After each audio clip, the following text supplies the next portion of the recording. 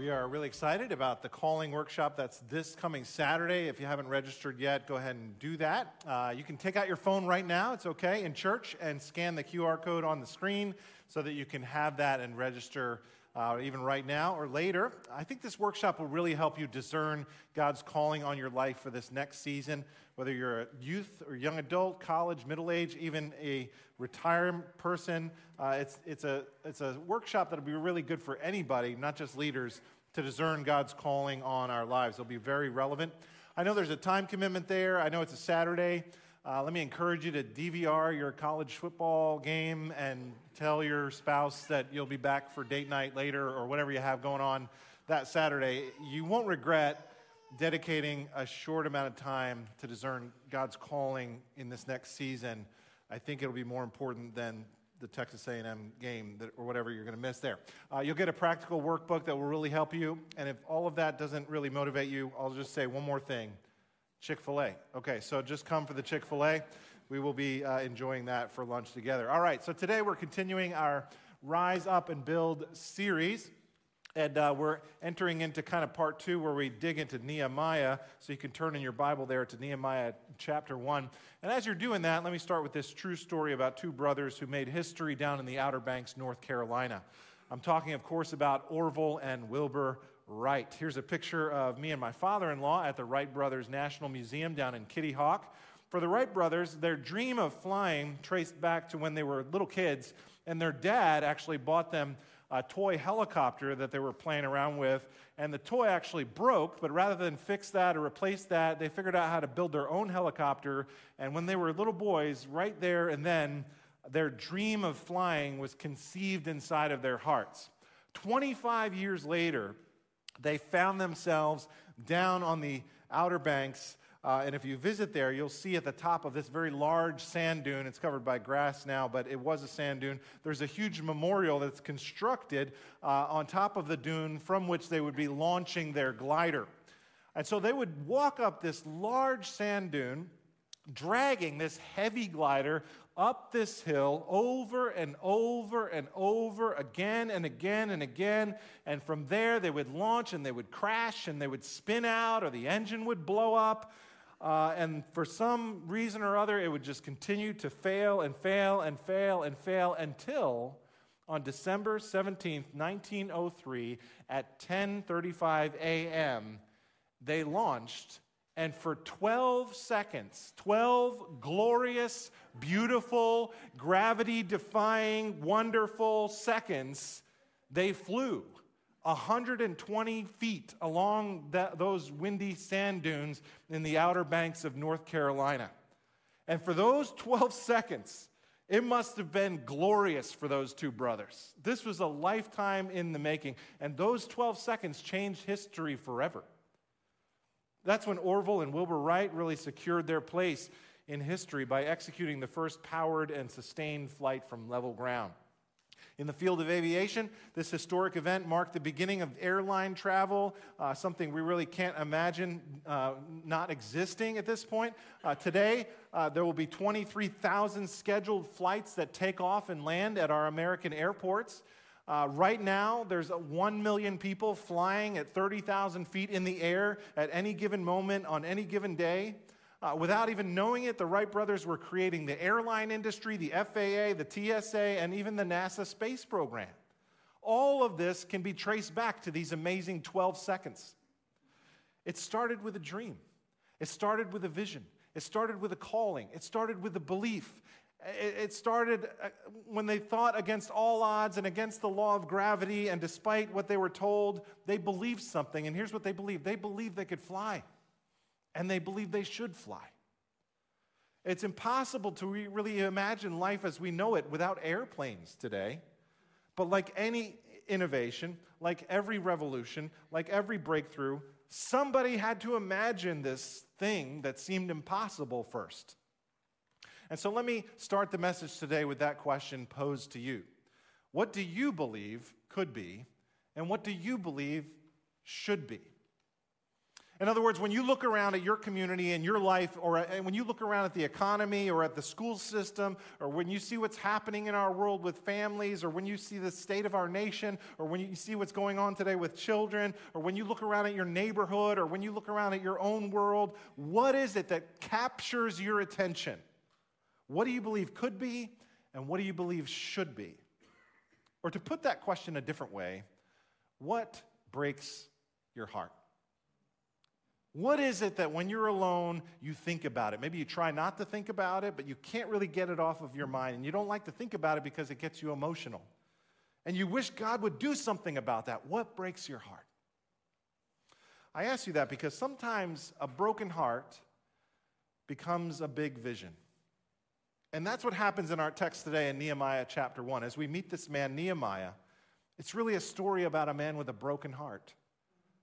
And that's the title of my message today. A broken heart becomes a big vision. You'll see three different parts to the passage. We'll see the passion of Nehemiah, the prayer of Nehemiah, and the position of Nehemiah.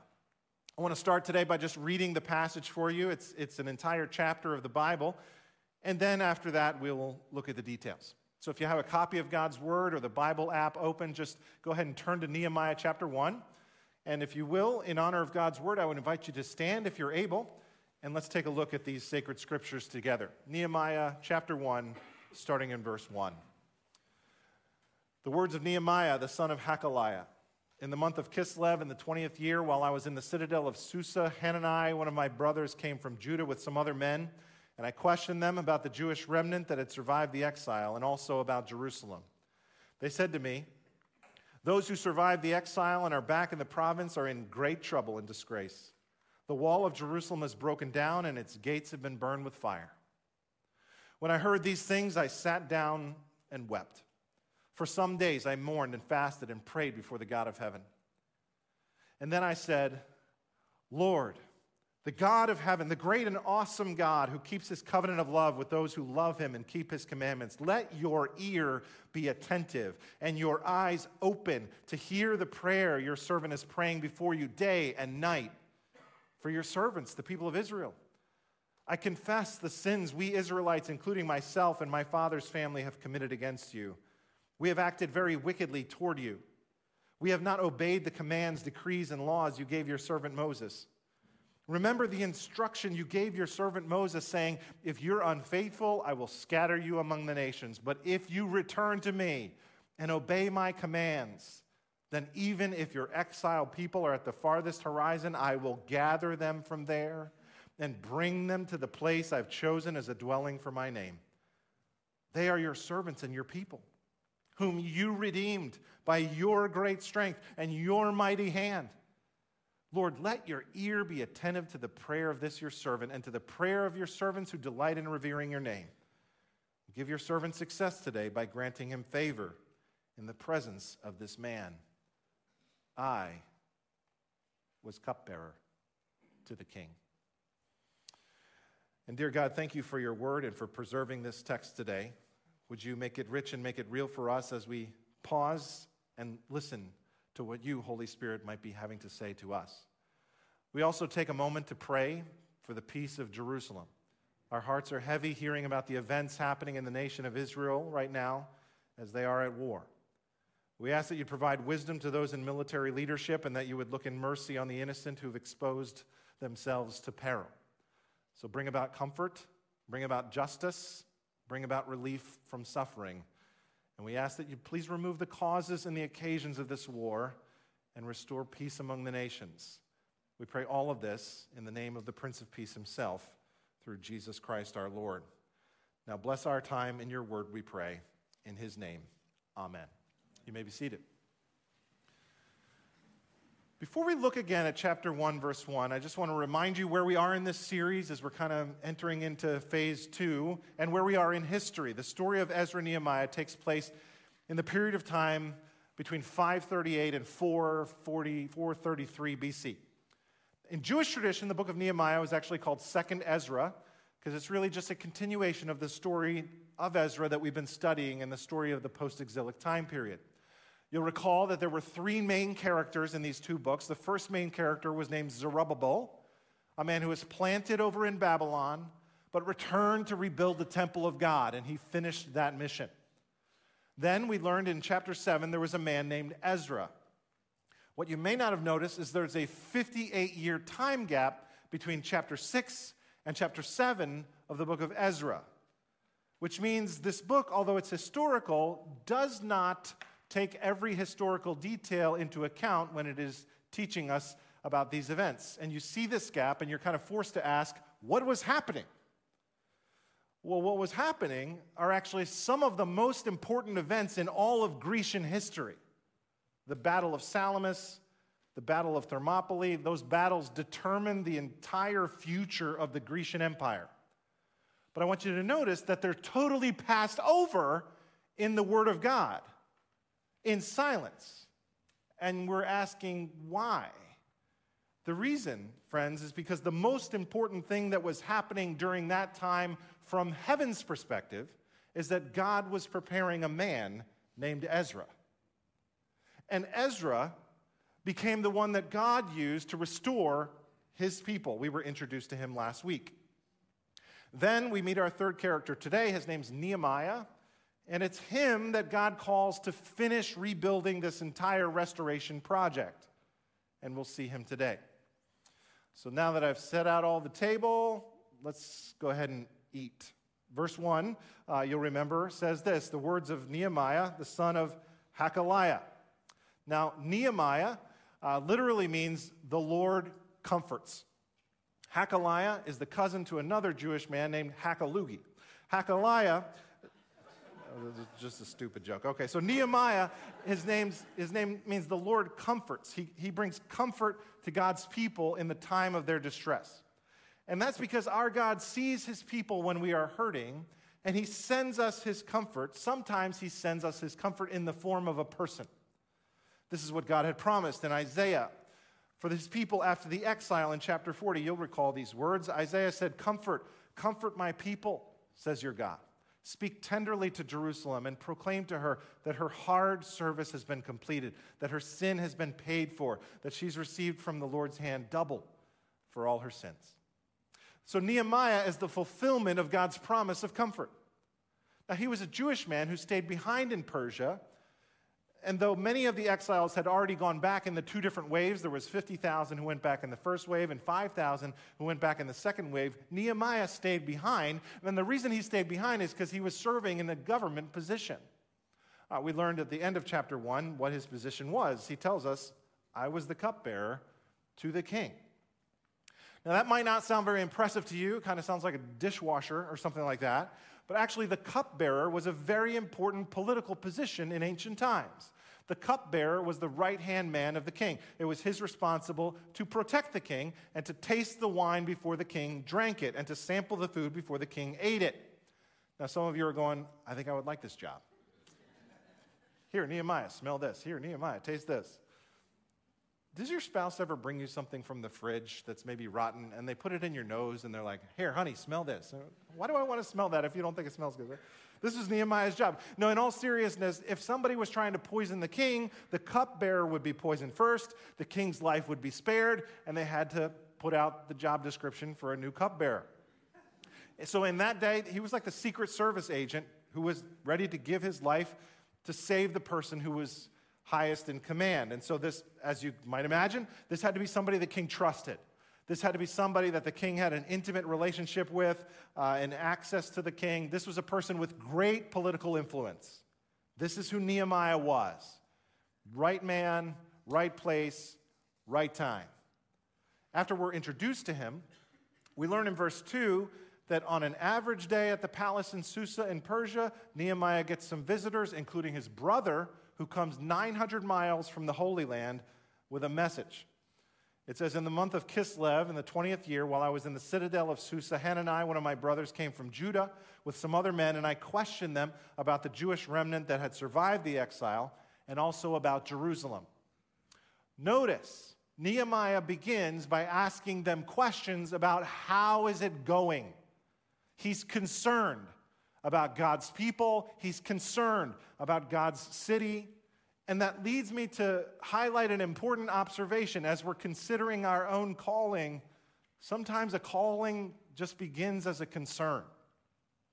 I want you to think about that for a moment. What is it that concerns you? What is it that's burdensome inside of your own life and your own heart? We hear things every day that concern us, that disturb us, right? Let me encourage you to pay attention to what concerns you. Pay attention to what disturbs you. A lot of times we don't like to sit there and dwell there. We don't want to know more, and we kind of look the other way if we get disturbed because we know if we get more information, that's going to lead to obligation. And we don't want that. And so sometimes we just pretend like nothing's going on, or it's all going to work out, or we'll just not ask and not think about it. But that doesn't mean it's not happening. We're just living in denial. And so Nehemiah's not like that. Nehemiah cared enough to ask. So let me ask you as we begin this message, do you care enough to ask? When you get a missionary prayer letter or an email, do you care enough to read it and find out what's going on with them? When you ask people how they're doing, do you linger and listen for their answer? Do you care enough to ask? Remember the words of Philippians 2:4. Let each of you look not only to his own interests, but also to the interests of others. That's Nehemiah. He cares enough to ask. And then they give this answer. Look at verse 3. They said to me, those who survived the exile and are back in the province are in great trouble and disgrace. The wall of Jerusalem is broken down, and its gates have been burned with fire. This is what we were afraid of. There's bad news. The phrase great trouble means they were very vulnerable because in this position without a wall, there was no protection for God's people. In ancient times, walls were very important around cities. Without walls, it was almost impossible to sleep in peace. It was impossible to feel like your home would be a place of refuge. It was impossible for them to worship God without anxiety and worry. In ancient times, having a strong city wall with strong gates was absolutely crucial to their security. The purpose of the wall was to protect all the inhabitants on the inside from attacks that would come from the outside. Without it, they're exposed all the time. Imagine, if you will, if you were a teenager. And I don't know if this has ever happened to anybody, but if you were a teenager and you got in trouble, sometimes if you did something really bad, what mom and dad would do to punish you is they would take the door off the hinges. And you no longer had a door. And so as a teenager, it's hard to describe how that feels to be in a room with no door, but there's no privacy, you're always exposed, it's very vulnerable to live in a room without a door for a set period of time. If you can think about that feeling of exposure, I want you to multiply that times 1,000,000 as the whole city is missing the door. And so they're in disgrace. The word disgrace there means they're being slandered, they're being mocked. Other nations are scorning them. Look at these people. Look at these Jews. Is this your God who protects you like this? Your city is in shambles. You're weak. It's shameful. It's a disgrace. And so Nehemiah hears about this. He sees the problem right away, and he realizes that God's people are out in the open. There's no safety. There's no security. And this bad news absolutely broke Nehemiah's heart. Look at what it says in verse 4. It says, when I heard these things, I sat down and I wept. You see, for Nehemiah, this was not just news and information. He was hearing about people that he loved, people that he cared about. He was hearing about the situation over in Jerusalem, and it was absolutely breaking his heart. He's not saying, hey, I'm over here in Persia, in Susa. It's a nice palace over here. I got prosperity. I got wealth. Too bad things are rough over there. Sorry to hear that. No. Nehemiah's heart was broken. Why was Nehemiah's heart so broken? My professor, Howard Hendricks, used to say it this way. Nehemiah was a man with a dislocated heart. In other words, he lived over there in Persia, locationally, but his heart really resided in Jerusalem with the people of God. Now think about that for a moment, because what impresses me about Nehemiah is not only that he was a brave and respectable statesman, not only was he an incredible leader and firm and resolute, he's also very tender and very compassionate. You see, here we learn that Nehemiah not only cared enough to ask, Nehemiah cared enough to weep. So can I ask you a question? Is there something around you that God has placed on your heart that's so tender, that's so heartbreaking to you, that when you hear about it or when you see it or when you think about it, it actually makes you cry? Do you have a dislocated heart? Is there something that keeps you up at night? What is it that you see that and you go, somebody really needs to do something about that? And that feeling on the inside that you have could be that God has placed that in you to send a message to you. Have you ever considered that perhaps it's God who's the one who's given that burden to you? Perhaps it's God who's the one who's calling you to get more involved in that situation. This is what Nehemiah is discerning, and he begins to weep over God's people. Not only does he weep, but it says this next. It says, "For some days I mourned and fasted and prayed before the God of heaven." See, after he gets this bad news, Nehemiah spends several days, weeks and months really, in fasting and in prayer before God because he was dependent on God. Not only did he care enough to ask, not only did he care enough to weep, but number 3, Nehemiah cared enough to pray. In fact, as we study the book of Nehemiah, you will see 12 different times Nehemiah will stop to pray to the God of heaven. So can I ask you, when was the last time you were so moved by something that you actually fasted and you prayed for God to be at work? Is there anything that pushes you like that towards God?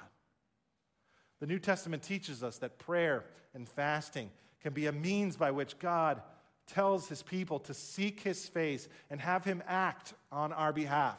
The Lord Jesus promised us in Matthew 7, "Ask, and it will be given to you. Seek, and you'll find.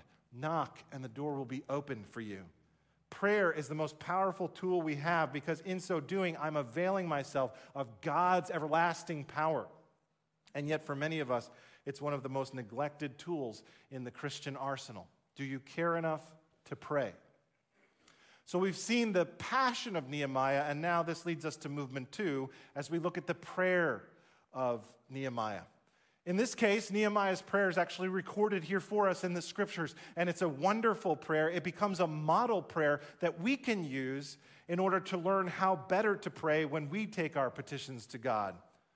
So look at it again in verse 5. Nehemiah says, "Then I said, Lord, the God of heaven, the great and awesome God who keeps his covenant of love with those who love him and keep his commandments, let your ear be attentive and your eyes open to hear the prayer your servant is praying before you day and night for your servants, the people of Israel."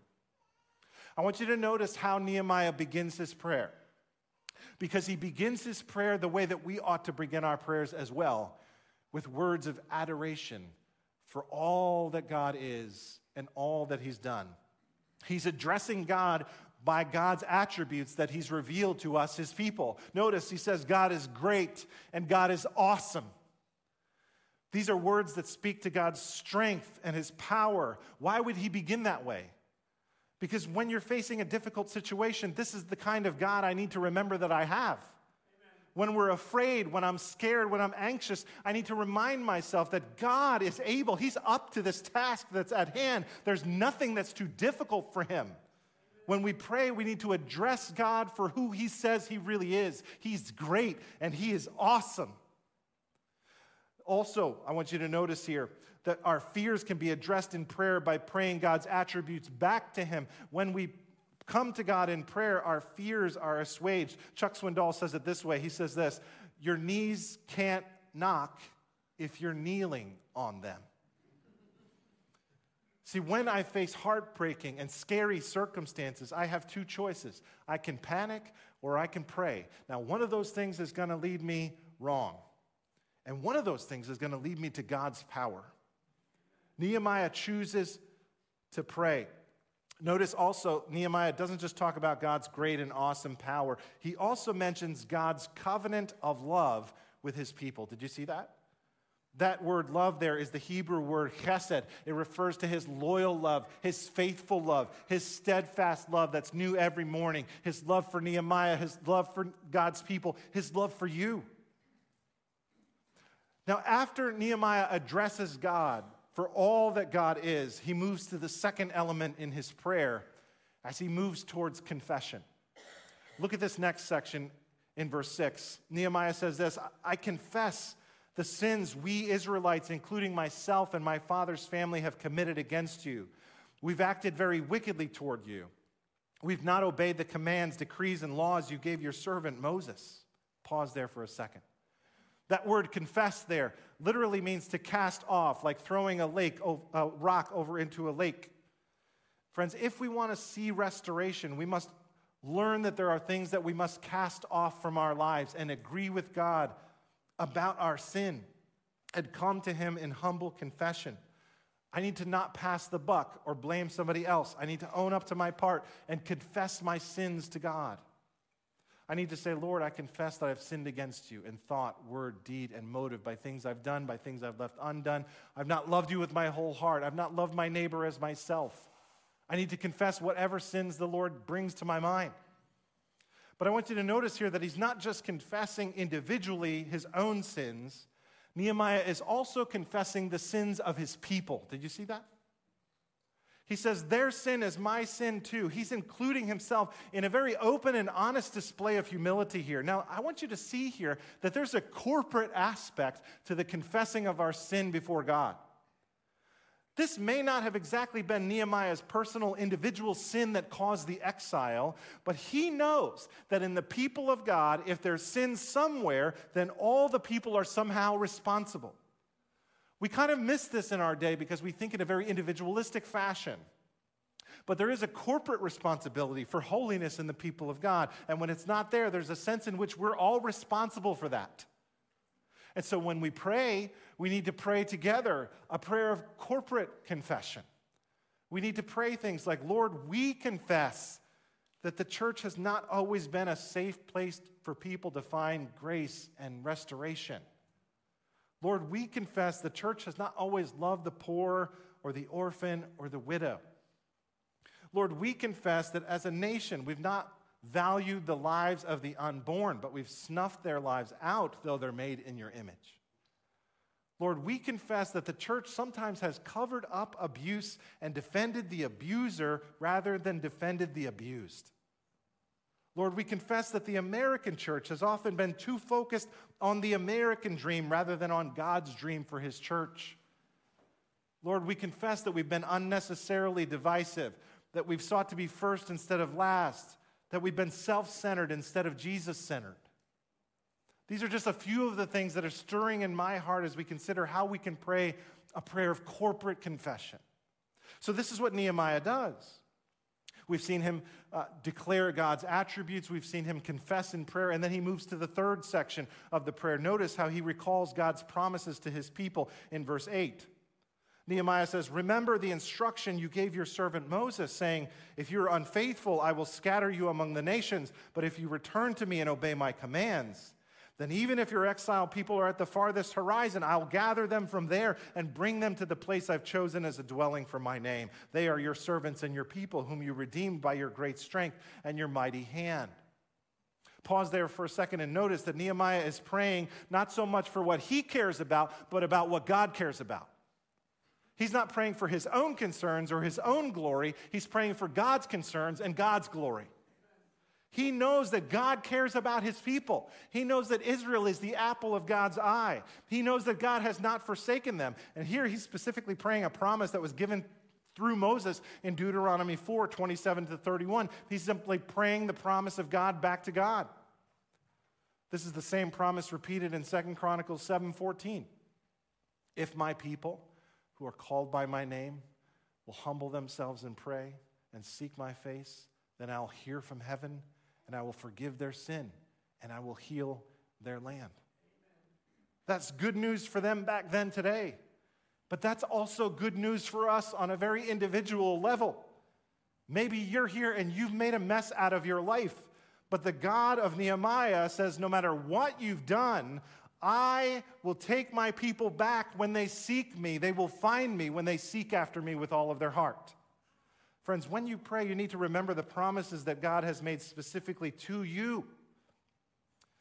One of my hobbies is just to collect God's promises that he's given to us in the New Testament scriptures. Here's some that I'll just offer you that you can claim. God, you promised that you would be with me always, even to the end of the age, Matthew 28. God, you promised that you would provide all of my needs according to your riches and glory, Philippians 4. God, you promised you would provide a way of escape for every single temptation I face, 1 Corinthians 10. God, you promised that if I draw near to you, you would draw near to me, James 4. God, you promised that you would give me wisdom every time I asked you, James chapter 1. Those are just some of the powerful promises that God has given to us, his children. Now, let me make a caveat here. These are promises that are only for those who are in the family of God.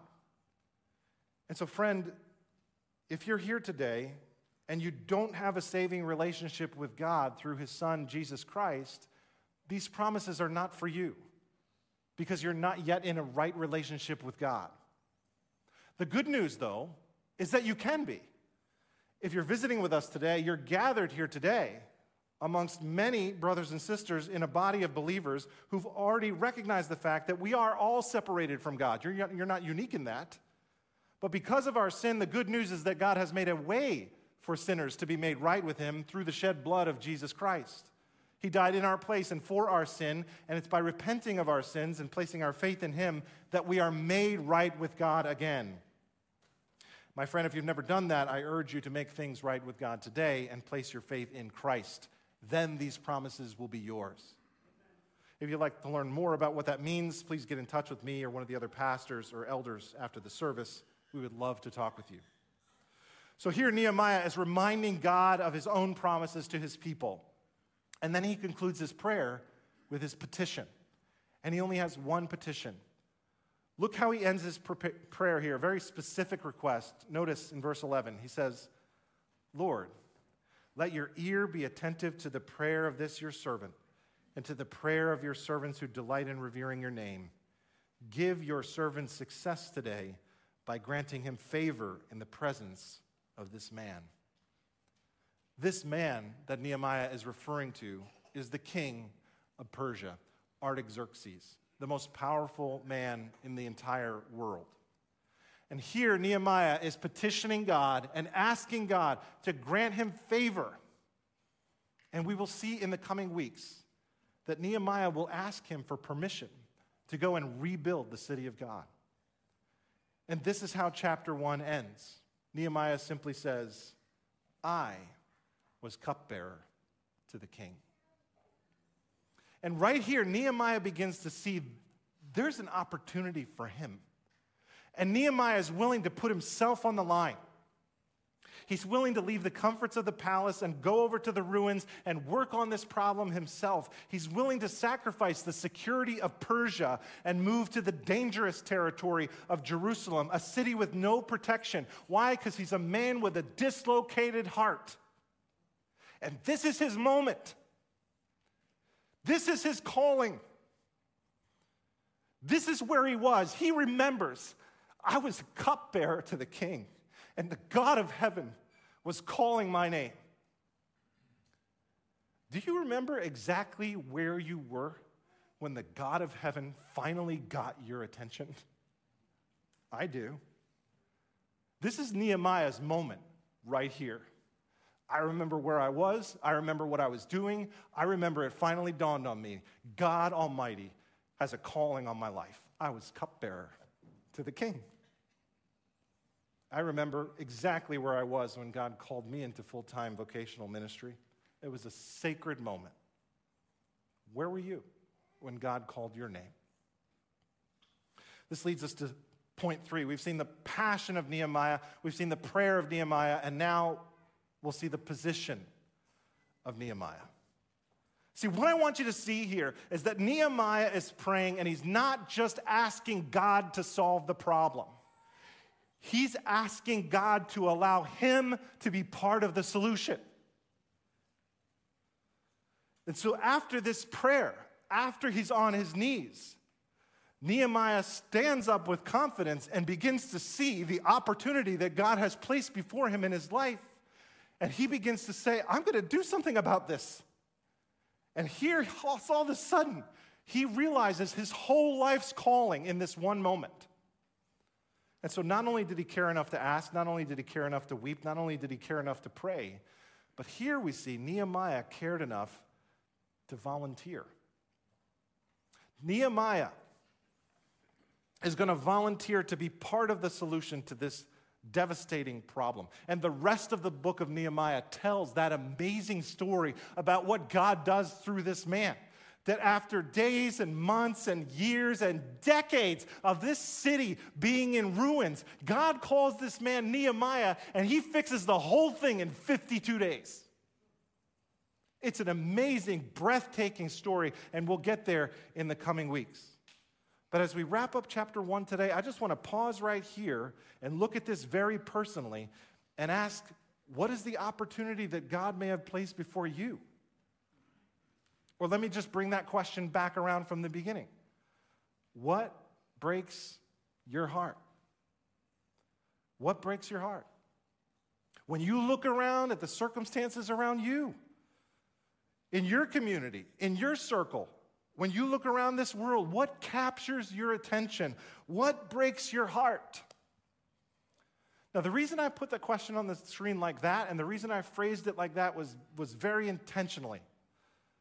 Because that's a different question than a lot of people are asking. This question is not, what should I do about me? This question is, what should be done around me? See the difference? See, a lot of people, when it comes to this topic, their vision is too small. It's like, well, I want to lose weight. I want to get out of debt. And I think you should lose weight. I think you should get out of debt. Those things are fine. But there's something bigger that God has for you to make a difference around you. Isn't that what inspires you? I'll bet it is. Not people who are focused on themselves. People who see trouble around them and want to do something about it. That's Nehemiah. So what is it for you? What breaks your heart? If you don't listen to this question and the Holy Spirit's whispering, let me just warn you what's going to happen to you if you don't listen. Number one, the hound of heaven is not going to let you go. Number two, if you keep resisting, you're going to be one of those people who sits around complaining and blaming everyone else for the rest of your life. Blame, blame, blame. You're going to be one of those people who sits in front of the TV and you're going to be like, it's everybody else's fault. It's the government's fault. It's the Congress's fault. It's the president's fault. It's the school system's fault. It's the union's fault. It's the Democrats' fault. It's the Republicans' fault. It's going to be everybody else's fault. But here's the thing. People who blame things don't change things. Blame is not a strategy for change. In fact, blame is a way to get out of having to change anything. And so what if you took all that energy and instead funneled it towards changing something? A couple years ago, there was a movie called Radio. It was based on a true story from 1976. It was about a special needs young man who's made fun of by the other kids. And then he's adopted by a football coach, Coach Jones. And Jones kind of takes him under his wing and gives him odd jobs to do and really makes him feel like he's part of the team. And there's this scene at the end of the movie with Radio's mom and the coach, and they're together, they're having a cup of tea and having a conversation. And she just says to the coach, "Why are you spending so much time helping my son Radio?" And the coach simply responds by saying, "Because it's the right thing to do." And then she said these haunting words, quote, "There's a whole lot of right out there that needs to be done, but people don't do it." That's so true. So when you look around, what needs to be done? Do you care enough to ask? Do you care enough to weep? Do you care enough to pray? Do you care enough to volunteer? So today we've seen three things. We've seen Nehemiah's passion, we've seen Nehemiah's prayer, and we've seen Nehemiah's position. But that's not just a sermon outline. It's a matrix that helps him discern how God is calling him in his life. And when you put those three things together, you begin to see how God is shaping you and the circumstances around you to put you on mission for Him. This is how it works. Like for the Wright brothers, it was their position and their passion and their prayer that led them to their calling to figure out how to fly. Can you imagine a world where they didn't pay attention to any of that? Friends, you have no idea what hangs in the balance of what you do or don't do about your calling. So what about you? Let me put you on the screen now. How do you put those three things together in your life? So here's what I want you to consider. It's going to take Nehemiah 52 days to get this done. It's going to take about 52 more days for us to get to the end of this sermon series as well. So for the next 52 days, would you just commit this matter of your own calling before God in prayer? Would you consider your passion and your prayer and your position and ask God to show you how these three things have aligned together and how they intersect? Would you ask God about this burden that you feel that breaks your heart and ask Him if He put that there Himself? This is what we're going to be talking about on the calling workshop this weekend, this Saturday. I hope you'll join us for that. But let's pray and let's ask ourselves this question for 52 days. What breaks your heart? I'd like to invite the worship team to come and lead us in one final song. And as they do, let me just make one final point. Nehemiah's broken heart was by God's divine design. God's the one who's at work behind the scenes here. God's at work all the time. All of this really is in preparation for what God wants to do in His vast and great plan for His people. All of Nehemiah's building project was a small part of God's greater plan to send His Son. Because long before these circumstances broke Nehemiah's heart, our sin broke God's heart.